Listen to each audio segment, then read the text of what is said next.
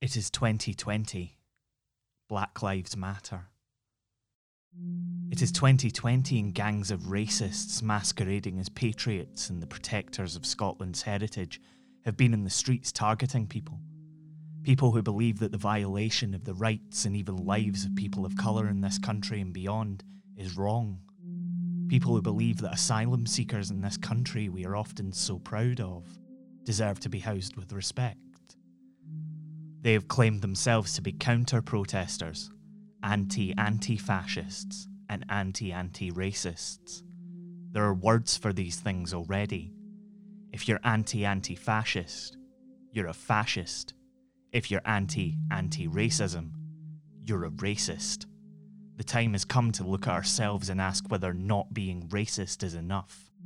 The time to be actively anti-racist came long ago, and not enough of us heeded the call.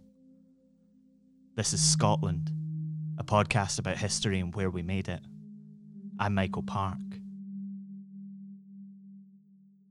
In our pilot episode, and again in episode 14, we told you about the so-called Battle of George Square.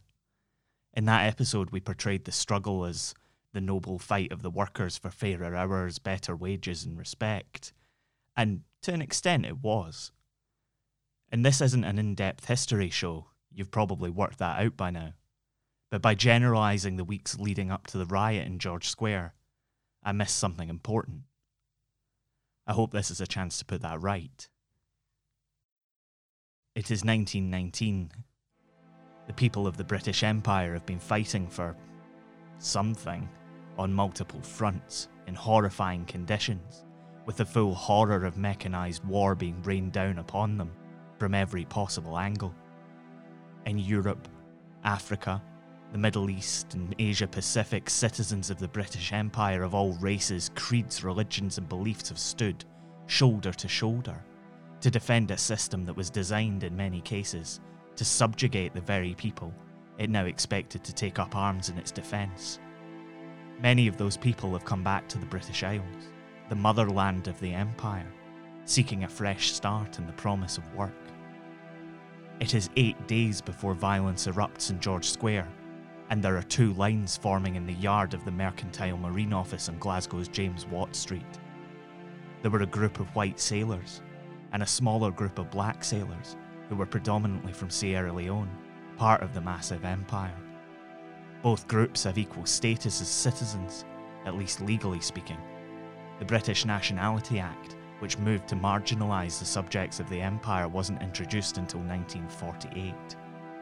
All of these workers were British subjects. But the echoes are the same. Union leaders who are remembered for their positive role in the introduction of the 40-hour workweek, Manny Shinwell, Willie Gallagher and the like, have been stoking tension with a British jobs for British people rhetoric. The speeches were challenged in the left-wing press, but the line rang true. The idea that people of colour were coming in and undercutting wages in order to get work was used to incite workers against each other. Unions did their part to exacerbate this by campaigning for the introduction of a colour bar on black and Chinese sailors to limit their membership, limit their wages, and ultimately stop them being employed on British ships at all. Just hours after Shinwell has given a speech in this very yard, tensions boil over and a pitched battle breaks out with a crowd of white sailors vastly outnumbering the group of some 30 colonial sailors. The group retreated to their accommodation down the street in the hopes of gaining shelter.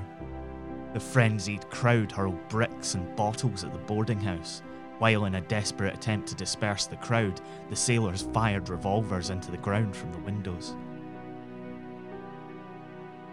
The police soon arrived and found that 2 people were suffering stab wounds, 1 black sailor and 1 white, while another member of the crowd had suffered a bullet wound from a ricochet. The braying crowd was dispersed, and the 2 injured white people were taken to hospital. The injured black sailor, Thomas Carlin, was taken, along with his 30 colleagues, into so-called protective custody. They were immediately taken in front of magistrates and charged with riot and weapons offences. The ridiculous fact that these 30 black men who had fled from a racist attack were immediately put in front of a judge while there were no arrests from the attackers on the other side was not lost on their lawyer David Cook, who noted it as peculiar in his defence of the men. 101 years have passed, and people still take to the streets to attack the rights of people of colour in this country. This country that we white people often try to kid ourselves is a utopia of freedom and acceptance. Racism is a poison. We can do better. We must do better.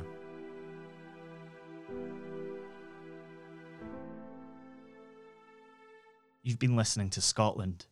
It was written and produced by me, Michael Park, and is a production of Be Quiet Media. This episode draws significantly from the work of Zandra Yemen and Lou Deer for the Coalition of Racial Equality and Rights. Support their work at crer.scot.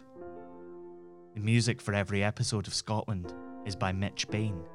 You can find more of his work by heading over to mitchbain.bequiet.media.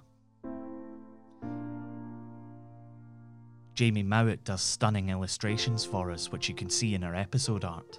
See more and buy prints at Tidlin, tidlin.com. Scotland is supported by Chris Lingwood and listeners like you on Patreon. Get involved and chuck us a couple of bucks. It all goes back into the show at patreon.com/Scotland History Podcast. You can find out more about the show on our website, thisisscotland.co, and on Twitter, Facebook, and Instagram by searching Scotland, a Scottish History Podcast. Thanks for listening. Look after each other. We'll see you next time.